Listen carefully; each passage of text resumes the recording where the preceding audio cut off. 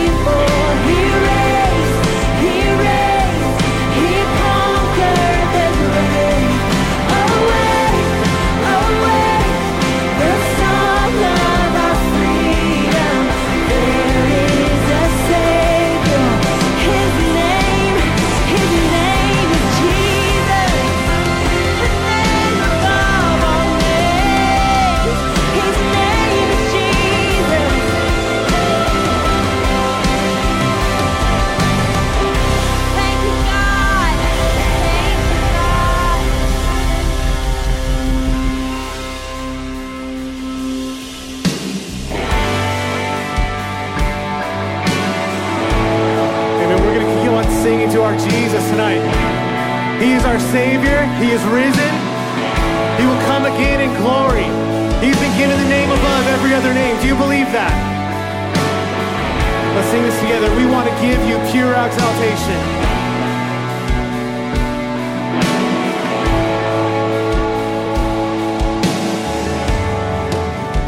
We want to give you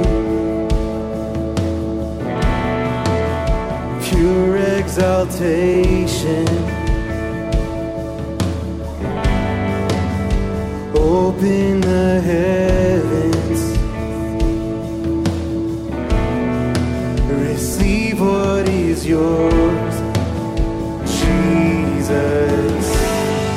Receive what is yours. Come on, every voice. Worthy are you, God. Worthy are you, God. Worthy is your name, and worthy of our praise. We worship you. Here we stand in awe. You deserve it all, Jesus, evermore. We worship you.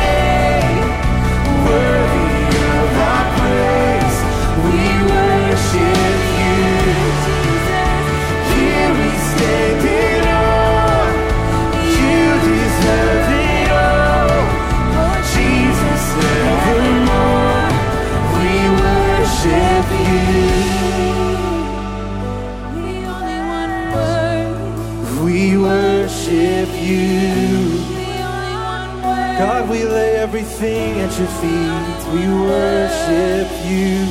Come on, begin to surrender to Jesus. Begin to offer your life to Jesus. Your worries, your desires, your fears, all of it needs to bow in Jesus' name. You silence fear and all shame. You conquered death and the grave. To you the glory, Jesus. Come on, his name is higher. You broke the curse of our sin. The life of heaven begins. To you the glory, Jesus. You silence fear. You silence fear and all shame. You conquered death in the grave. To you the glory.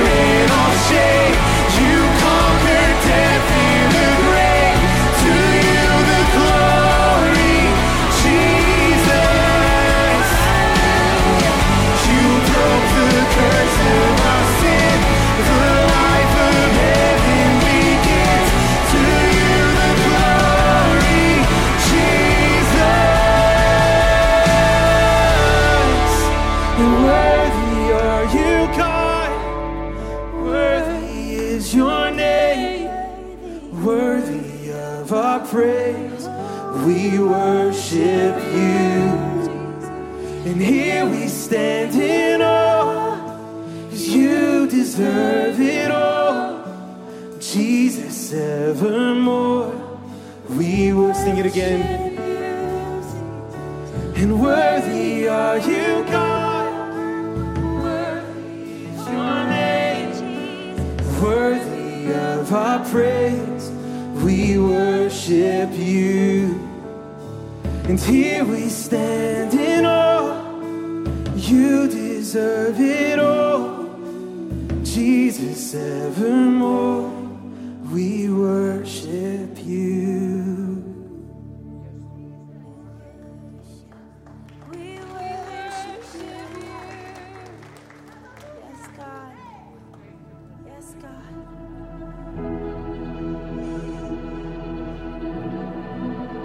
Be enthroned on our praise. Be exalted in our midst. King Jesus, we want to see you lifted up. King Jesus, stars bow low. All the heavens make their boast. You are seated on the throne, so glorious. The earth and sea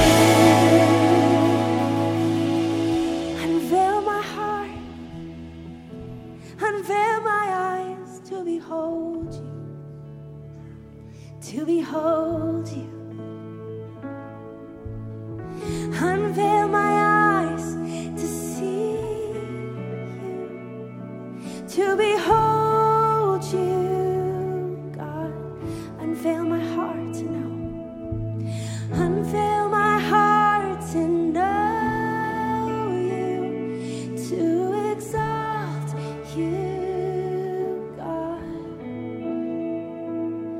We want to behold you. We want to see you high and lifted up. High and lifted up. We want to see you. King Jesus, be glorified.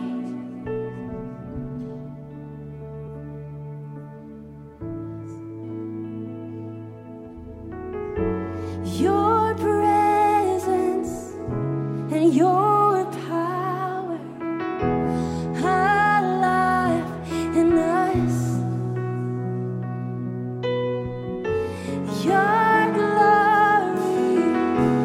descending, oh flame of love, your presence and power, oh your presence, oh your power, alive, alive in us, oh your glory descending, oh flame of love, your presence, your power, oh your presence and your power, alive in us, oh your glory descend. We want to see you, oh flame of love.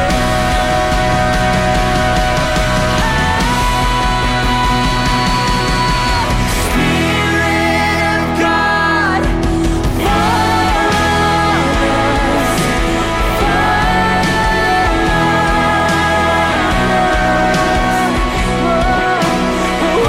breath of God, oh breathe on us, breathe on us,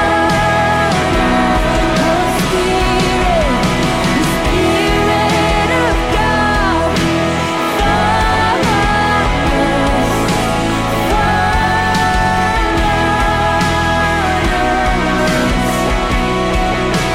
oh breath of God, breathe on us, breathe on us. Won't you breathe? Oh, we need you. Oh, we need you.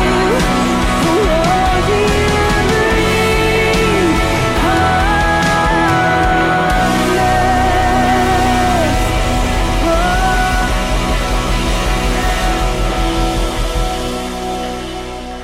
Father, we thank you that you are present here in the room Friday night. Can you sense the Lord's goodness here? Yes. Okay. We're going to clap again for King Jesus. Can you sense the Lord's presence here with us tonight? Yes. As we come to give to the Lord of our tithes and offerings, I want to highlight my friends Bob and Rosie. They do the food bins. As you walk into the church, we have a picture of the food bins. The food bins here, I was walking with Bobby and Rosie this week, and they said, do you know what, Pastor Matthew, we have so many needs in the last couple of weeks. And I said, Bobby and Rosie, you have been so faithful to volunteer your time, to gather these food, to give it to our community. I want to highlight you on Friday night. So I said, you better be watching Bob and Rosie, because we love you, we're proud of you, and we want to partner with what the Lord's.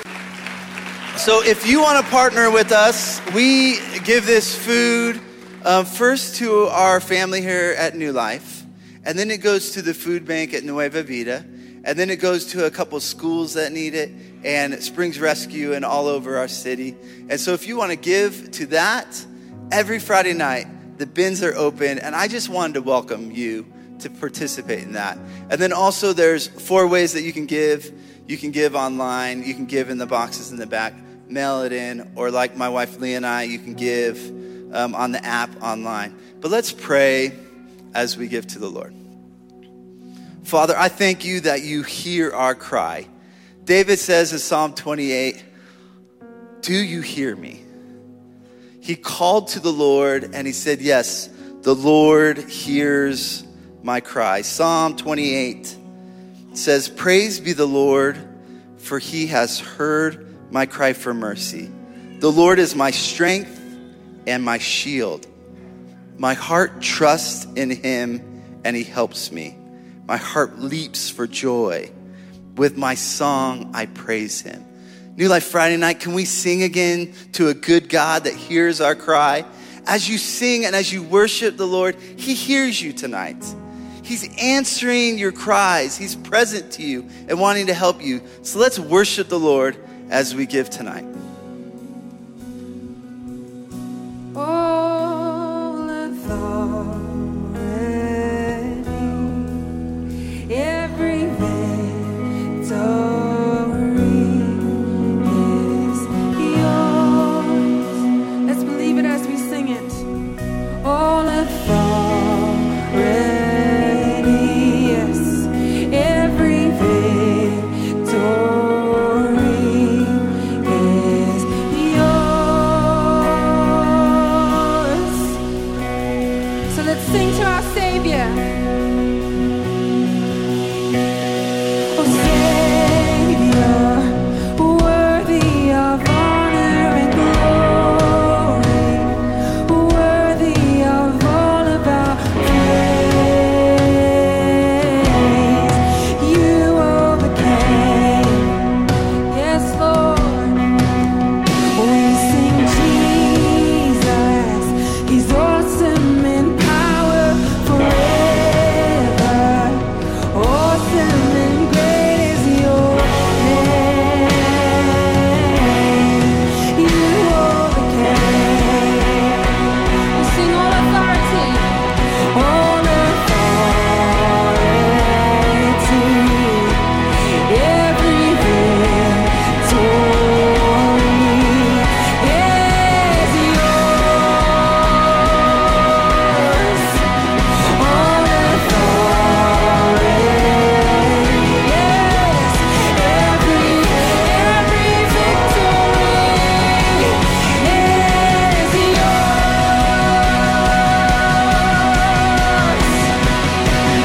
Hallelujah. We sing Savior, he's worthy of honor and glory. He's worthy of all of our praise. You overcame. Sing Jesus, Jesus, awesome in power forever. His awesome and great is your name. You overcame. We sing Savior, Savior, Savior. He's worthy of honor and glory. He's worthy of all of our praise. Every praise. You overcame. Hallelujah, hallelujah. Jesus is awesome in power forever. His awesome and great is your name. You overcame.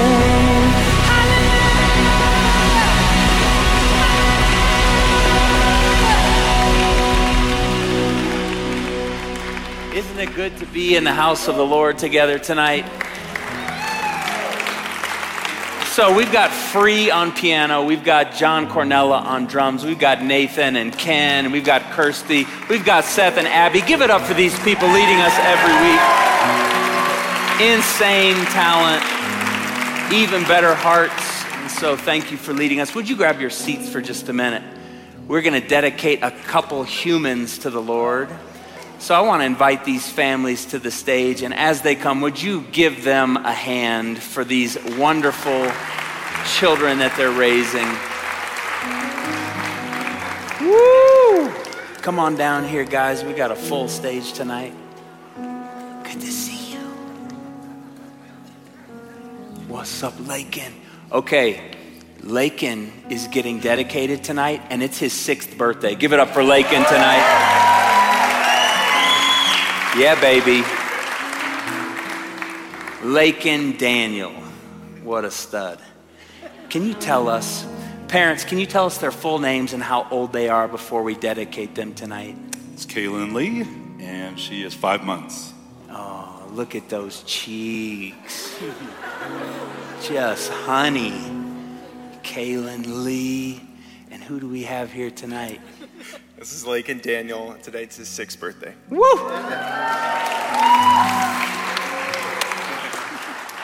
Can I give you that, Matthew? Okay, so, Lakin, there's a Bible for you. We got your full name in there, the date of tonight. I signed that. All of your church got you that Bible. Kaylin Lee, same. Okay, so mom and dad, family. It's not just the kids that you're dedicating tonight. You're dedicating yourselves tonight to raise these babies in the way of the Lord. Kaylin Lee, Lakin Daniel, your whole tribe around you saying, we're going to go after Jesus together. And so tonight, as we dedicate you, the whole family's saying yes and amen tonight. So I'm going to anoint you with oil in the name of the Father and the Son and the Holy Spirit. Little Kaylin Lee, you might not like this. Father, Son, yeah, Holy Spirit. It's fine. It's fine. 2/3 ain't bad. Church, can you stretch out your hands tonight to begin to speak blessing? And I want you to start. I want you, what would you pray if this were your baby? Peace and shalom and wholeness, provision.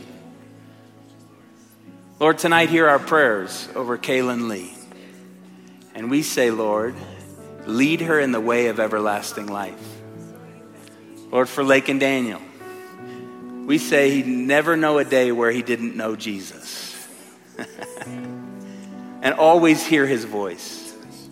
Lord, we pray that these two would rise in the power of the Holy Spirit. We pray that everything they touch would prosper. We pray that they would live long and vibrant and healthy and full lives. We pray that they would have the voice of the Spirit behind them. Isaiah 30 verse 21 says, and if you get a little bit to the right or to the left, you will hear my voice behind you saying, no, this is the way. Walk ye in it. And so we thank you that their hearts will be tender. Tender hearts. Open hearts. Receptive hearts. We pray that they would follow Jesus. We pray that you would always have their yes, Lord. We pray for the joy of the Lord. In a world that's so dark, the joy of the Lord will be your strength, Lakin Daniel. Kaylin Lee, the joy of the Lord will be your strength. We thank you, Lord, for surrounding them with good friends. Scripture says, whoever walks with the wise will grow wiser still, but a companion of fools will be destroyed. And so we rebuke fools in Jesus' name. Go away. Good friends, good aunties and uncles in the faith, good siblings that will encourage them and strengthen them and raise them up in the way of the Lord. Lord, I pray for mom and dad at every critical juncture that they would have prophetic sensitivity. Prophet said that in the last days I'll pour out my Spirit and the hearts of the children would be turned to the parents and the hearts of the parents to the children. So we speak divine unity over these homes. We thank you, Lord, that these homes will be locked in. We rebuke strife in Jesus' name, and we thank you for joy and ease and unity and clarity in these homes. We thank you that the song of the Lord will be sung in these homes. We thank you that there will be strength in these homes, that the anointing of the Spirit will rest in these homes. We thank you for sweet sleep in these homes. Lord, we thank you that these children will flourish. And so tonight we pray, Lord, bless them and keep them. Make your face to shine upon them and be gracious to them. Lord, lift your countenance upon these kiddos, and we pray grant them shalom tonight in the name of the Father and the Son and the Holy Spirit. Amen. All God's people said amen. Give it up for these families tonight. Would you stand with me one more time? I know you just sat down, but you'll be fine. Would you cross the aisle, hug a neck, shake a hand, take 2 minutes and be kind, and then I'll come open the Bible. 1, 2, 3, be nice.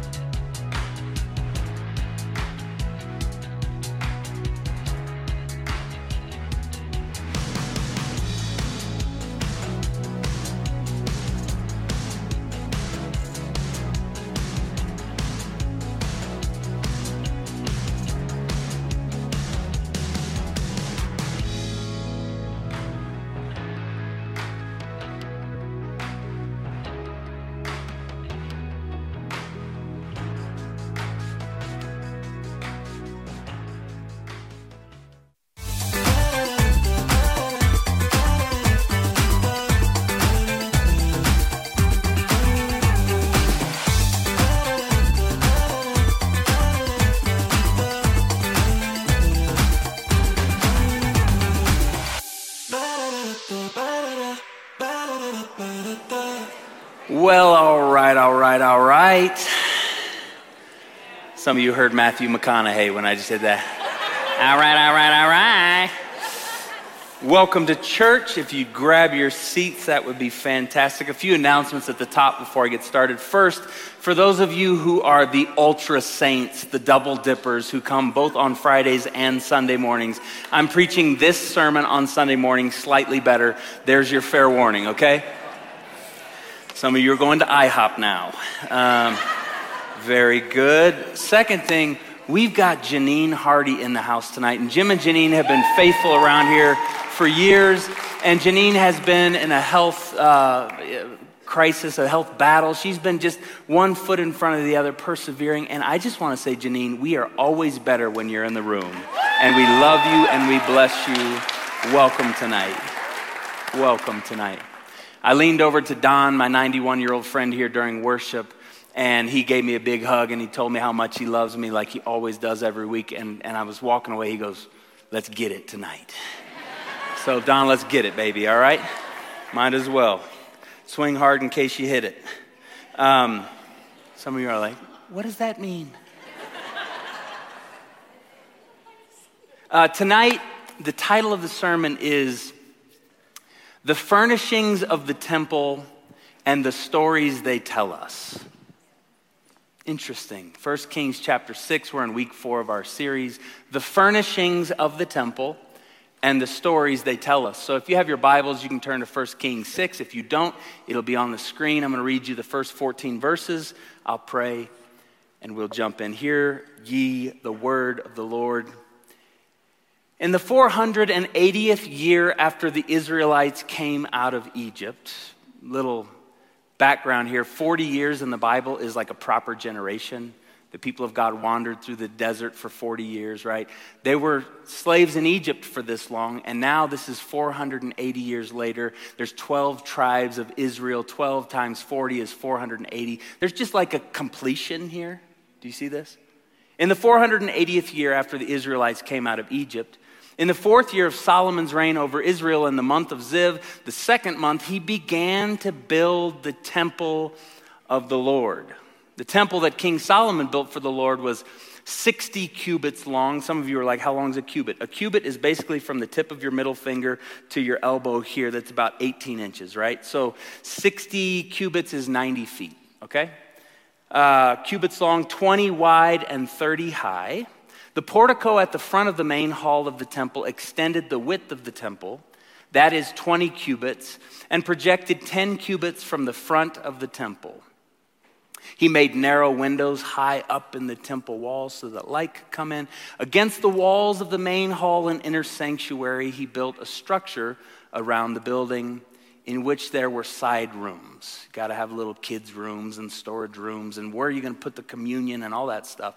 The lowest floor was 5 cubits wide, and the middle floor was 6 cubits, and the third floor was 7. He made offset ledges around the outside of the temple so that nothing would be inserted into the temple walls. In building the temple, only blocks dressed at the quarry were used, and no hammer, chisel, or any other iron tool was heard at the temple site while it was being built. They wanted shalom at the temple, so they did all the loud work at the quarry site and then brought the stones in finished. The entrance to the lowest floor was on the south side of the temple. A stairway led up to the middle level and from there to the third.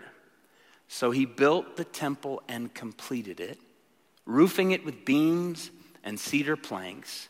And he built the side rooms all along the temple. The height of each was 5 cubits, and they were attached to the temple by beams of cedar. Some of you are like, this is boring, bro. Okay? Just stick with me, all right? Just hang in tight. By the end of this, the Holy Spirit's going to have said something. The word of the Lord came to Solomon after building it. As for this temple you are building, if you follow my decrees, if you observe my laws, and if you keep all my commands and obey them, I will fulfill through you the promise I gave to David your father. And I will live among the Israelites and will not abandon my people Israel. If you obey, if you listen, if you follow, if you covenant, if you stay close, I will not abandon my people Israel. So Solomon built the temple and completed it. This is the word of the Lord, and all God's people said, thanks be to God. Let's pray. Jesus, we need you. There is nothing in me that is good enough, wise enough, savvy enough, entertaining enough to hold this room. It will have to be the word of the Lord tonight. It will have to be the word of the Lord tonight. It will have to be. So we say, speak, Lord. Would you invite the Holy Spirit to speak to you tonight? Would you open up your heart tonight? Would you put down the defense mechanisms tonight and just say, come, Holy Spirit. Lord, we need you here. And we pray that as these words go forth, that they would be your very words, that they would strengthen us, that they would challenge us, that they would encourage us, that they would comfort us, that they would disturb us in all the right ways. We pray that you would make us your people afresh tonight. May the words of our mouths and the meditations of our hearts be acceptable in your sight, O Lord, our strength and our Redeemer. And I pray these things tonight in the name of the Father and the Son and the Holy Spirit, and all God's people said, amen. I used to hate vegetables. Like despise and my parents would make me sit at the table until I was done, And we'll be here all night if we have to be, And many nights I'd sit there with a cup of milk and green beans staring me in the face, and I just, broccoli and all this trash that they were trying to feed me. I hated vegetables, and then I went to college, and I was freshman year of college, and Patty Tahanchuk was my health and physical education teacher, and I'd known Patty my whole life, and she was teaching me. I was 19 years old, and she was teaching a lesson on, the importance of eating vegetables, and I was like, that's trash. And she goes, what, you don't like vegetables? I go, no. She goes, you don't like tomatoes? I go, no, I eat a tomato for nothing, no. And she starts going through the list, and I go, oh, get that trash out of my face. And she said to me in class, was 300 freshmen, and she goes, "You need to grow up, Daniel Grothy." And upstairs was the cafeteria, and she like rebuked me in front of all my peers. And so I went upstairs and got a plate and filled it with vegetables and just started. And now I can eat vegetables, right? I like vegetables now, and it was a slow start. And then we moved here. We'd been married 12 days. And Lisa said, right when we moved to Colorado Springs from Tulsa, she goes, "Let's go eat sushi." I was like, what is wrong? Get thee behind me, Satan. Like, sushi? What the heck? So she takes me to June's. Anyone been to June's Sushi? Really good. So I go to June's and I walk in, and I've never had sushi, and I'm just starting to like vegetables, and this is just gross.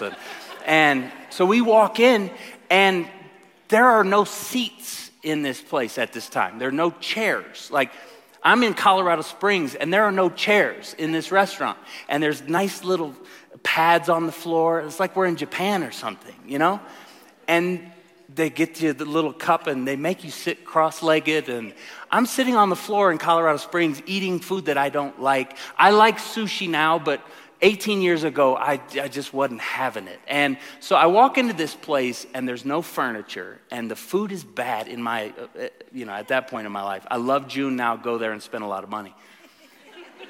But I sit down, and I walked into the restaurant that night, and there was no furniture, and the lack of furniture told me a story. You're supposed to sit down on the floor here and settle in for the rest of the night and just take it easy. No furniture told me a story. Okay, so I say all that to say to you tonight in this text, the furniture in the temple is going to tell us a story. And I want you to pay attention. You might go, why would we read 1 Kings 6? This is the stupidest thing I've ever heard. I want to suggest to you it's really important. The furniture in Solomon's temple shows us the journey every worshiper is supposed to take. By the end of the night, I hope you see the journey that every worshiper is supposed to take by looking at the furniture in the temple. I'll say it this way. The architectural realities of the temple tell us a theological story. Architectural realities, theological story. So what we'll do is we'll go piece by piece of the furniture in the temple tonight, and I just want to kind of nerd out for a minute and teach you the Bible. Can I teach you the Bible tonight? Is that okay? Very good. Thanks, Mom. Furniture piece number 1, the altar of sacrifice. I want to show you this picture here. The altar of sacrifice is on the bottom right. You see the stairs up to that red thing, that's fire. And you come to the church and you bring a goat or a bull or a ram or a sheep. Have you ever carried a sheep into church? I just need to. I've never seen any of you carry sheep into this building, and I'm disappointed in you, frankly, for not. These people are coming to church with cattle and turtle doves and all kinds of weird sacrifices, living animals coming to the temple, and they walk up, that picture on the bottom right, they walk up the altar of sacrifice and climb to the top, and they make sacrifice before the Lord, and then they throw the animal into that fire. It's wild. What does this have to teach us? What does the altar of sacrifice have to teach us about worshiping God? Climbing the steps with a goat or a bull or a sheep or some kind of animal sacrifice would have reminded these people of climbing the mountain of God. It would have reminded them of Abraham climbing Mount Moriah with his son Isaac. To make sacrifice? What? Okay, God, I don't know what you're doing here. I don't know where this story's going, but I know you told me to climb the mountain. It would have reminded them of Moses and Aaron, who had to climb the mountain of the Lord to go receive the 10 Commandments. Moses is an old man. He's hiking up Pikes Peak to go get the word of God. It was a sacrifice that he and Aaron had to make.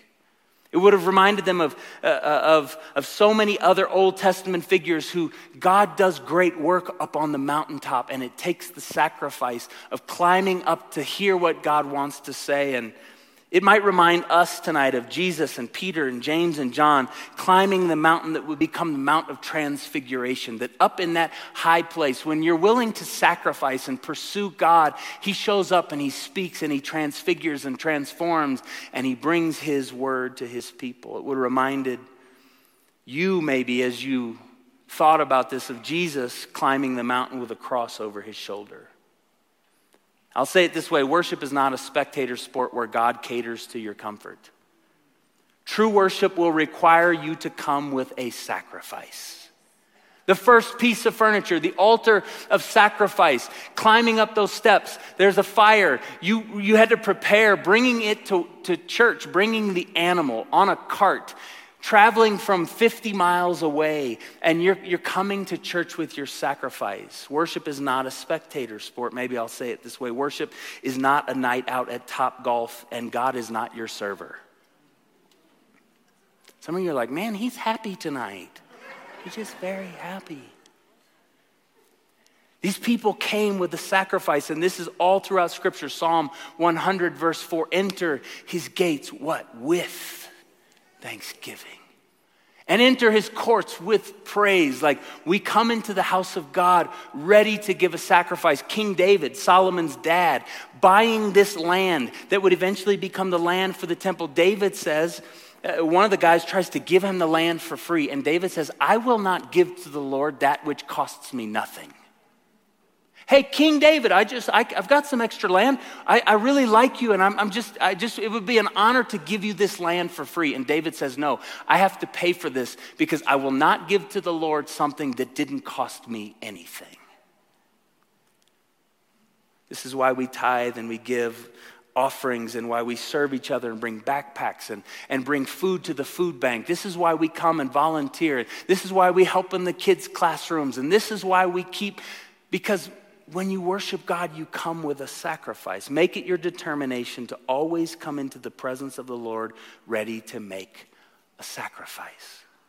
When you step in, the first thing that these people did, they climbed the stairs and they brought their sacrifice to God. It doesn't always have to be money. You can lift your hands as a sacrifice. You can bow on your knees as a sacrifice. You can shout and clap and glorify God. Give him your words. You can take care of one another. And if you see someone sitting by themselves looking lonely, go over and give them your compassion. Give them your kindness. When our kids are running around here, create a safe space for these children to know that the presence of God is the most wonderful place they could ever be. It's not just a financial sacrifice. We sacrifice our lives. When you come to worship, please, please, please don't ever come to worship unprepared to give a sacrifice to the Lord. This is what the people of God teach us. This furniture teaches us a theological lesson that when we come to worship God, we come ready to give a sacrifice. The second piece of furniture that I want you to see is the bronze sea. Can you show that picture again? The bronze sea. You see that big bowl just to the left of the stairs down at the bottom, and then the 10 other little mobile bowls?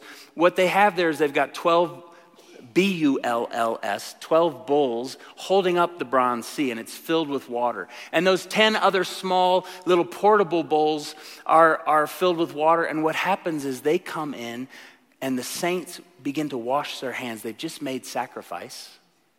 That's dirty. They've just traveled from the distant regions around Jerusalem, climbing up the mountain of God, and they need to get clean. And so they'd wash their hands, and they'd wash their face, and they would say, Lord, cleanse me and purify me, because I am carrying into the place of worship some baggage. I'm carrying into the place of worship some filthiness. I'm carrying into the place of worship some darkness. I'm carrying into the place of worship. I need you to cleanse me, oh God. And so the second act of their worship, the furniture tells us a theological story that you come into the house of God to repent and to be cleansed. And the psalmist in Psalm 24 famously said, who may ascend the hill of the Lord? And who may dwell in his holy place? And he answers his question, the one who has clean hands and a pure heart. After you've made sacrifice, what you're doing is you're coming in, and this is like song number 1, right? You find that if you got kids, you got them checked in, and your nervous system is settling back down, right? And you go, Lord, that was a hard conversation on Wednesday, and maybe shouldn't have said it that way, and I've repented to them, but Lord, I just need you to cleanse me tonight. I need you to purify me tonight. Lord, my thoughts, would you wash me? Lord, my attitudes, would you wash me? Lord, the way I'm thinking about that person that has postured themselves as my enemy, Lord, would you cleanse me? Lord, tonight I need you to wash me and purify me. Who may ascend the hill of the Lord, and who may dwell in his holy place? Only the one who has clean hands and a pure heart. And so as you come into worship, you come ready to make sacrifice, and you come ready to let the Spirit of the Lord cleanse you and purify you and wash you clean. The church is a place to repent and to confess and to ask for forgiveness. So when you come into this place, open your heart and open your mouth and let the Spirit of the Lord wash you and cleanse you. That's the second thing we see at the Bronze Sea. Are you tracking with me tonight? Are we okay so far? The third thing, the third piece of furniture that you see is the table of showbread. The table of showbread. I want to show you this picture. There's a table as you go from the outer court into the inner court. You're not in the Holy of Holies yet, but as you go into the inner court, you see this table on the right side, and there's 12 loaves of bread right there that are warm. They've been freshly baked, and there's 2 stacks of 6 loaves of bread. And it's a reminder of God's special provision of manna for the saints as they were walking through the wilderness after they left Egypt. They come in and immediately they see that and they go, oh yeah, God took care of us back then. He took care of our parents. He took care of our grandparents. He took care of our great-great-grandparents. This is 480 years after 12 generations. They're being reminded that God did not, even in the difficulty of the wilderness, God did not leave them on their own. They woke up and miraculously every morning there was daily bread, the manna. And so there's this piece of furniture with 12 stacks of bread on it, signifying that God has always been your provider, God is your provider, and God will always be your provider. You may be wondering where the next bill is going to get paid from, but you walk into worship and you see bread and you go, somehow, some way, we're going to make it another day. The table of showbread. They want you to be reminded that God is the one who will take care of you. When you come to church, it's another thing. I want you to use this as a metaphor. When you come to church, you're supposed to be walking into a feast. This isn't, check the box and I got to knock it out this week before I go to the mountains and chase elk. I just need to get to the house of God. I hate church. No, you're coming to a feast. The scriptures, we just read the endlessly and inexhaustibly articulate scriptures that were breathed by the very breath of God. We get to do this. It's a feast of God's word. It's a feast gathering together with the saints, looking each other in the eye. And John and Wendy are providing coffee and tea every single week. And Wesley and Laura and so many people have worked. So many people are ready to receive your children. And if you're volunteering, we've made a meal for you. Why? Because we want you to know that coming into the house of God is supposed to be a feast.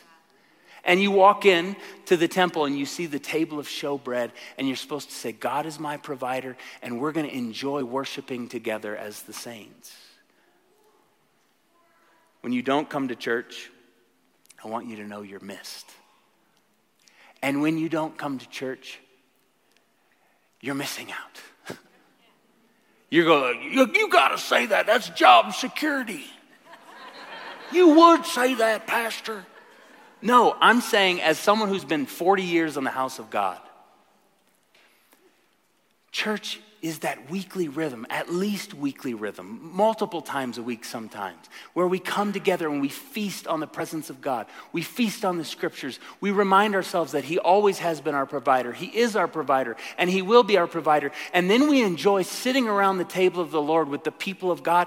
You just can't take me out of church. Like, I don't have to work here to be here. I'm going to be at the house of God. Why? Because gathering in the presence of God is a feast among the saints. The fourth piece of furniture that I want you to see are the 10 menorah candle stands. the 10 menorah candle stands. You've got the table of showbread on the right, and you turn to the left, and there are these, have you ever seen a menorah candle stand, right? The 7 prongs, and there's the light, and beautiful ancient Hebrew tradition in there, and stories. And what do we see with the 10 menorah candle stands? They light up the house of God. The darkness has to be driven out in our lives. When you come into the presence of the Lord, you leave your darkness behind and you let the light of God's Spirit illumine your life. You let the light shine on the dark places of your heart. You let the light lead you forward. And the psalmist would have said in Psalm 119, 105, thy word is a lamp unto my feet and a light unto my path. Oh God, I need you. The world is so dark and I don't know which way to go and I don't know how to answer that question and I don't know what to do about that child that's wandered off into the far country of prodigality. I don't know about the diagnosis, but thy word is a lamp unto my feet and a light unto my path. And God, I need your light. I need your light to shine. You fed me. You fed my ancestors. Now would you light up my life with your glory? Would you light up my life with your truth? God, would you give me your light? How in these ancient days would they have had the light? They would have had to have the oil. I'll take that. Someone's like, yeah, his sermon should be done right now. I put him on the clock. Put him on the clock. Lisa, put your phone away.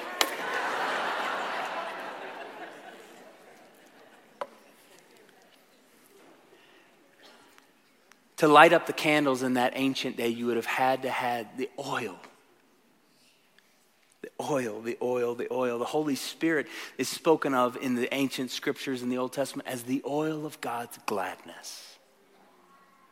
And this is why we anoint children with oil. Because we say the Holy Spirit is going to lead you forward all the days of your life, and may he illumine your path before you. Lord, for Kaylin Lee and for Lake and Daniel, we anointed them with oil tonight. Why? The oil is what keeps the light burning. And I'll say to you tonight, you cannot live well without your daily dose of the power of the Holy Spirit. You just can't do it.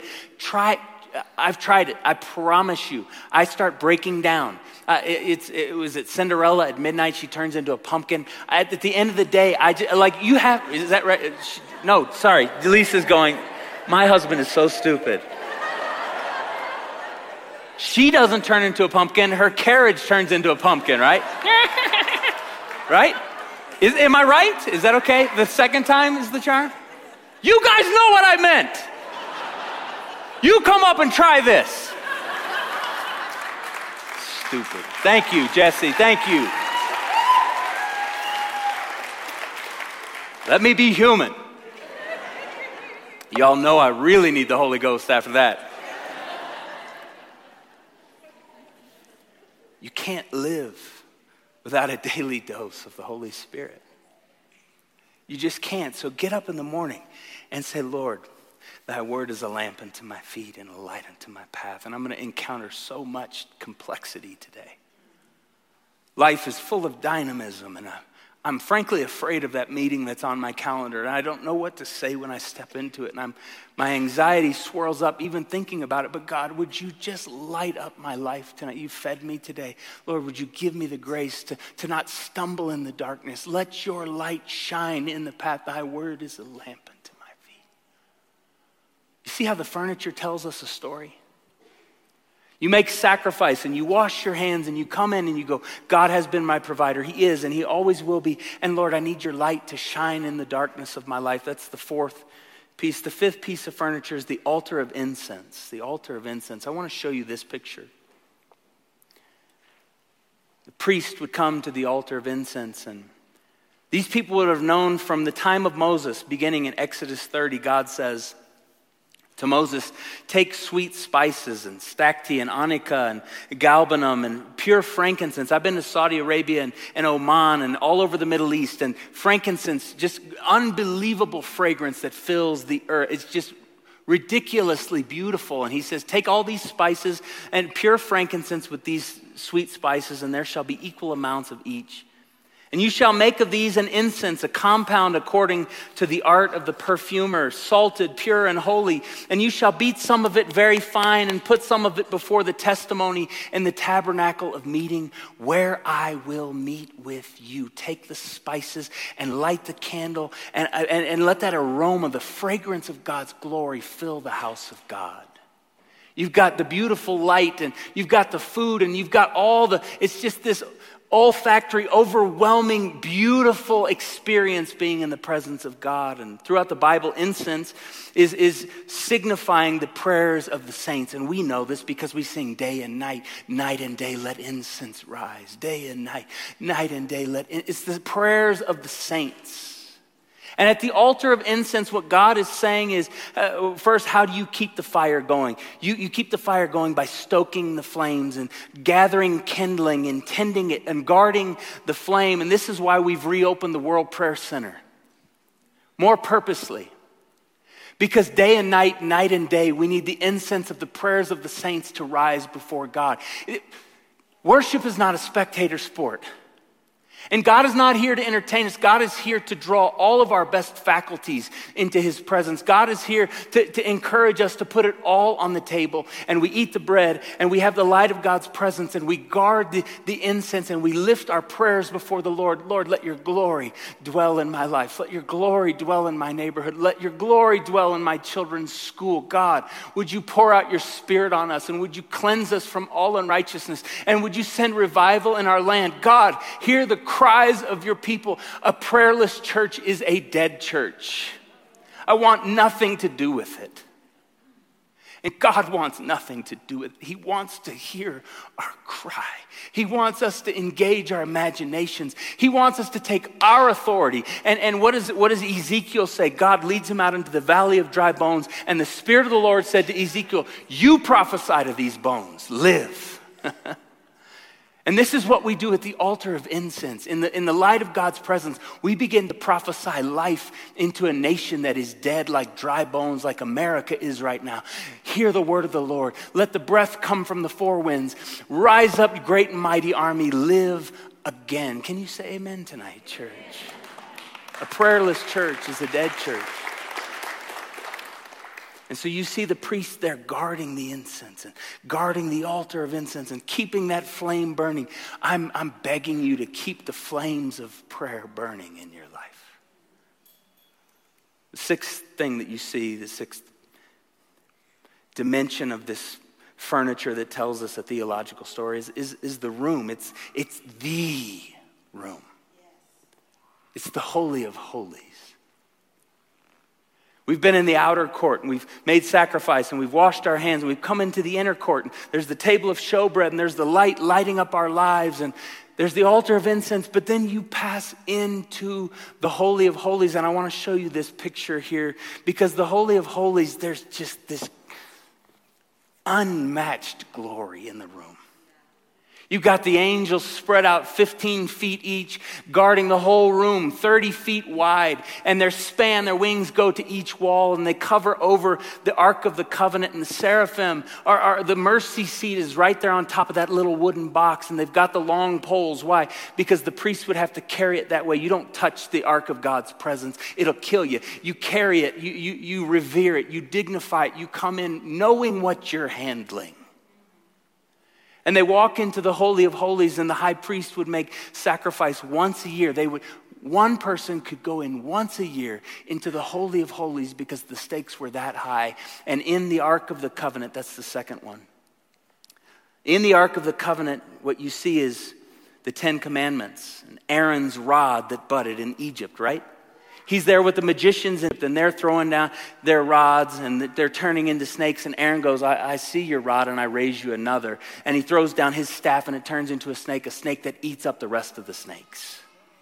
And they gather that up with some manna. They put manna in a jar. So manna from the wilderness, they put it in a jar and somehow, some way, 480 years later, it's not mildewed. Put that in your pipe and smoke it, devil. You've got the rod that budded, the non-mildew, the good manna, and Moses' 10 Commandments in the Ark of the Covenant. What you see is in this room there is utter symmetry. The room is a perfect cube, 30 feet high, 30 feet wide, 30 feet long. And what I want you to see is that in the presence of God, there is perfect order. In the presence of God, there is shalom. In the presence of God, there's symmetry. In the presence of God, there's wholeness. In the presence of God, there's direction. His word is there. In the presence of God, there's the staff. There's his miraculous power. In the presence of God, you see a reminder of God's provision with the manna that has lasted to this day. Friends, you go into the Holy of Holies, and I'll just say to you, the presence of God is the only place where you'll ever be put back together. Order, symmetry, wholeness, perfection, beauty, protection, direction, provision. Friends, in the Holy of Holies, you see that this is the God who has never left us and never forsaken us. And we come into his presence, and all of the madness, even if it's just for a moment, ceases. The Holy of Holies is the beautiful invitation, but we've got a problem here. Before we can go too much further, we need to name that only one person could go in once a year for the sins of all the people. It's a low access room. You got to really hedge your bets in this ancient day. The eighth and final piece of furniture that you see is the curtain separating the inner court from the Holy of Holies. There's a curtain, one person, one time a year. The stakes are high. Yes, there's order and there's symmetry, but we can't all get to it. It's difficult, right? The curtain, and that's the final piece that I want you to see. The curtain, it represents otherness. It represents separation. It represents reverence and fear of the Lord. It represents the sacred, that it's private, that God, your place is holy, your name is to be revered. You're not to be trifled with. We are not to trample your grace underfoot. We're not to act like you're our genie in the bottle that we just rub whenever we want and you're out here taking care of us. No, God's presence is sacred and holy. And that's what the curtain shows us. The high priest can go in. There's a sacredness and an otherness. And if we're not careful, when we look at this in this moment in time, the message we can get is that God doesn't want his people around him. The curtain, these people have been difficult. Just send one person in. It's like the fragile parent, who needs a dark room. A la Daniel Grothy sometimes. God is fragile, and he's, you can't knock him off his spot. He's the great and powerful Oz. It's God hiding behind the curtain. And the little dog runs in and opens up the curtain, and he's fragile, and he's spooked, and he's scared. God is so fragile that he can't have a bunch of people around him. If we're not careful, that's the message that we'll get. That God is curmudgeonly and cold and distant and easily aggrieved. That God is looking to trip us up and set the bar too high. And that God doesn't want his people around. And I'll just say to you tonight, nothing could be further from the truth. I have good news for you, and his name is Jesus. Not the God who is distant and cold and aggrieved and fragile, but the God who comes rushing at his people. His name is Jesus. A seemingly small detail. I want you to see this as we come to a close. A seemingly small detail in the Good Friday story. Jesus is hanging on the tree outside of Jerusalem. And what happens in that moment, we pick it up in Matthew 27:45. It says, from noon until 3 p.m, darkness came over all the land because God has gotten ready to die. About 3 p.m, Jesus cried out in a loud voice, Eli, Eli, lama sabachthani, which means, my God, why have you forsaken me? And when Jesus had cried out again in a loud voice, he gave up his spirit. And we kind of know all this, but I need you to see verse 51 and lock it in your psyche for the rest of your life. At that moment, the curtain of the temple was torn in two from top to bottom. The curtain in the temple, the curtain separating the Holy of Holies, only the high priest. Once a year, and it's so distant, and it's so hard to access God, and God is fragile, and I wonder if he's mad at us and trying to trip us up. Jesus breathes out his last, and he gives up his spirit, and at that moment, the curtain in the temple was torn in two from top to bottom, not from the bottom to the top. It wasn't human beings down there going, finally, let us in here, tearing from the bottom up. No, from top to bottom, which is to say, God did this. Only God could do this. Jesus gives his life, and what separated us has now been opened up to us. All of our sin that kept us in darkness and hiding has been rolled back and removed. And now the access to God's presence is open once and for all to anyone who will call on the name of the Lord. You shall be saved. The curtain in the temple was torn in two from top to bottom, which is to say that God wants us close. God is not put off with us. God is not pathologically reclusive and socially awkward. God is not the Wizard of Oz hiding behind the curtain and fragile and trying to scare us away. God is the most engaging being you could ever imagine, and he wants his people close. If the cross of Jesus opened up the Holy of Holies, here's what we can know. God desperately wants us to live in his presence. God desperately wants us to live in his presence. We come and we make sacrifice and we wash our hands and we wash our face. And we say, God, forgive me. I'm carrying the dust of the week is on me. Now cleanse me. And then we come in and we see the bread and we go, he's always provided. He's not going to stop now. And then we say, your word is a lamp unto my feet and a light unto my path. And then we keep the prayers going. Oh Lord, we're going to be intercessory people day and night, night and day. Let incense rise. And we want to get to that place, but something in us says that we don't have access. All these other people have access, but not us. But Jesus hangs on the tree and he gives up his spirit, and the curtain in the temple was torn in two from top to bottom, which is your clear message that God desperately wants you to live in his presence. Friends, the furniture in the temple tells us a theological message tonight. Come ready to sacrifice. Come be washed by his spirit. Come and let God feed you. Come and let God light up your life. Give your prayers to the Lord and let God invite you deep into his presence where there's order and symmetry and wholeness and flourishing. Friends, God wants us in his presence. Can you say amen tonight? Would you stand with me?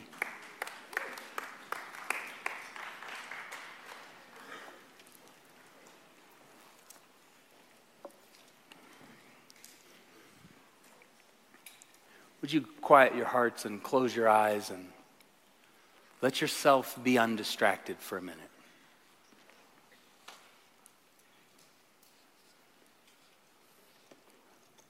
I want you to imagine the curtain in the temple blocking you, which is what so many of us feel.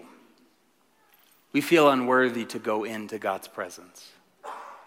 We feel it's for the special saints, the real great Christians.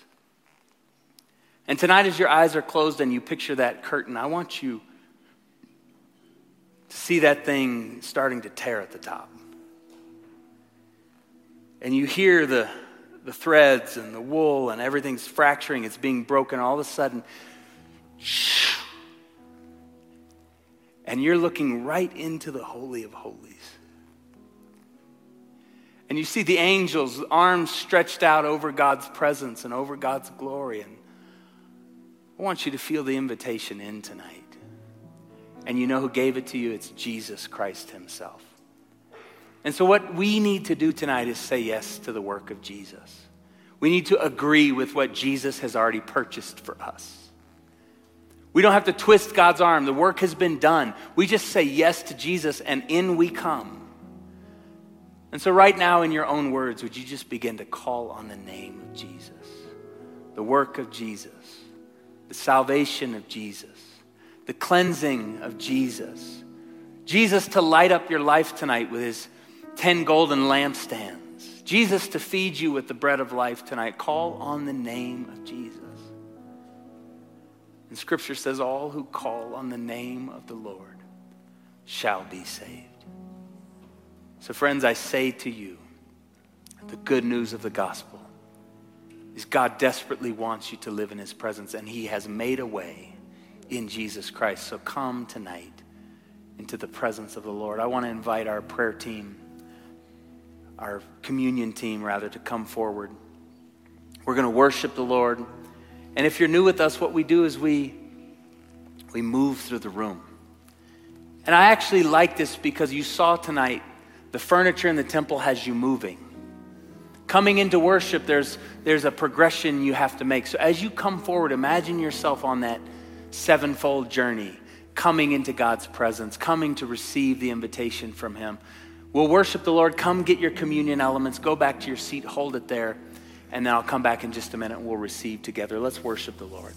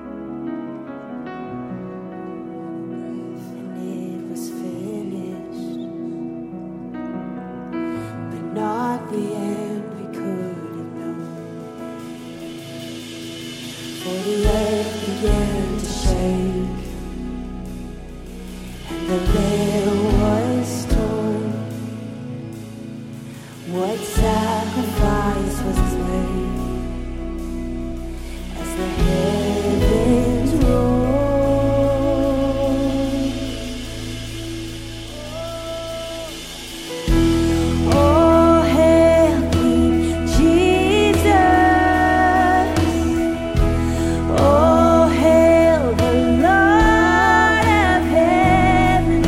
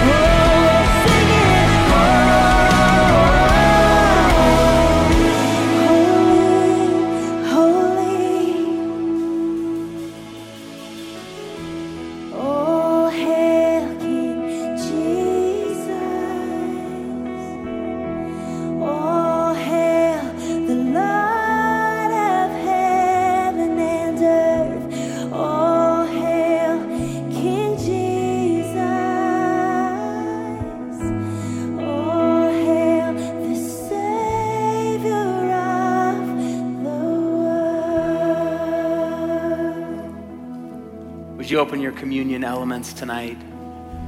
Be ready to receive. The table of showbread. I've always taken care of you, says the Lord. And Jesus, on the night he was betrayed, they would have had these resonances of the table of showbread. Oh, this is my body which is broken for you. God's going to lay it all on the line for us again. God's going to never leave us or forsake us. God's going to always make sure we have what we need. Friends, tonight, as you hold this bread, Jesus looks across the table to you and he says, this is my body, which is broken for you. And as often as you do this, remember. They came into church in the temple. There's the bread. As often as you do this, they remembered. And tonight, as often as you do this, God is not going to leave you to be your own provider. Jesus has done the work. You may receive the bread tonight.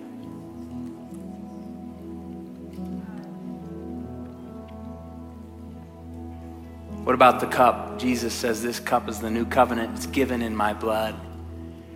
And it's given for the remission of your sins. We come into the house of God needing to be washed, needing to be cleansed, needing to be made holy again, needing to be forgiven. Jesus says it's taken care of. As often as you do this, remember that God is for you. He's made a way. Friends, you may drink the cup tonight. Let's sing. Day and night, night and day, let incense rise. Day and night, night and day. Let your prayers rise tonight. Come on. Let's intercede tonight. Let's keep the flame burning tonight.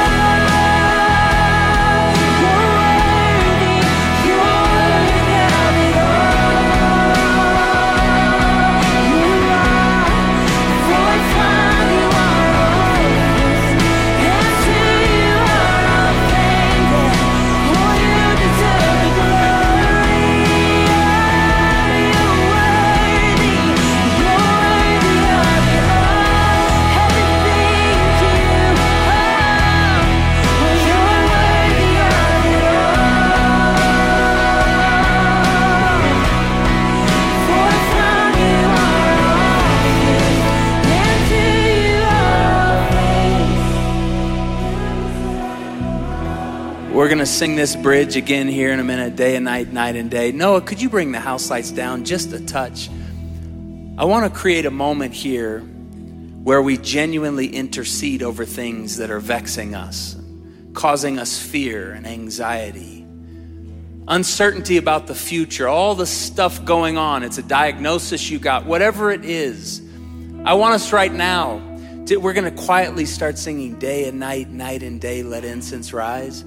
But as we do, I want you to be praying over specific things. And so I want to give you 30 seconds here to begin to gather up those prayers, to begin to gather up those issues, to begin to bring them into the presence of the Lord right now. And I want you to start calling people's names in the presence of the Lord. You may have to be quiet because they might be right next to you. Call their names. What do you want to pray over tonight? Who do you want to lift up tonight? Who do you want to speak life into tonight? What situation do you need turned around tonight? Come on. Day and night, night and day. Come on, let's intercede, church. Let's pray. Come on. Day and night, night and day, let incense rise.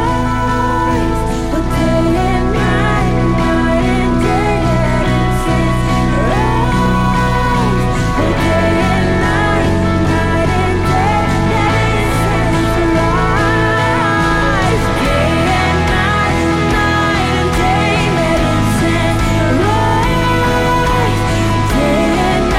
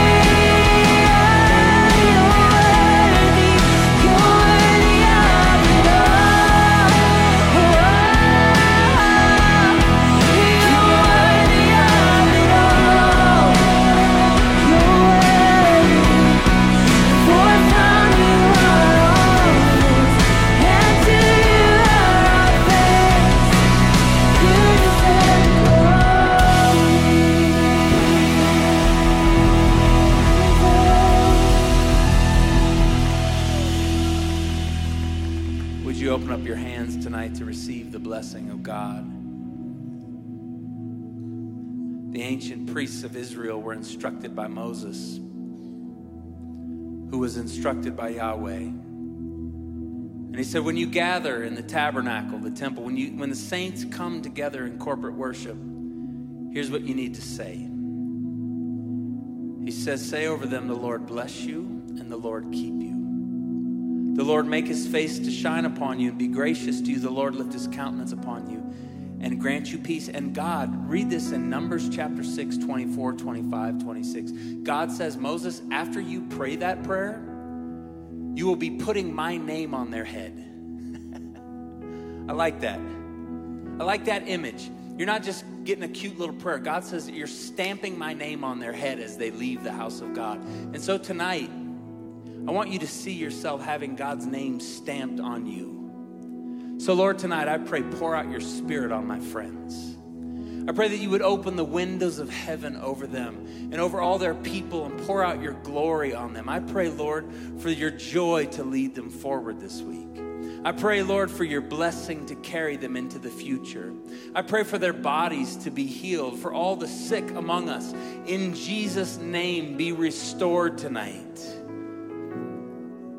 I pray for all the confused among us. Tonight I pray, peace be still to your mind. For all those who are lacking financial provision, I pray that God's windows of heaven would be poured out, opened up on you, and his provision would be poured out. In Jesus' name I pray, perfect everything that concerns your people, Lord. So tonight, hear it, receive it. May the Lord our God bless you. May he keep you. May he make his face to shine upon you and be gracious to you. May the Lord lift his countenance upon you and grant you peace tonight in the name of the Father and the Son and the Holy Spirit. And all God's people said, can we give God thanks for what he's done here tonight? Beautiful night. Thanks for putting up with my Cinderella reference. I appreciate the grace. Go from here. Hey, actually, we got a prayer team down front if you need any extended prayer. If you want to get signed up for the Alpha course at the back, the Alpha course is for people who have questions about faith and want to gather around a table and eat food and talk and pray and just discuss. If that's you, swing by the table in the back. Go from here tonight in God's grace and peace. So much love.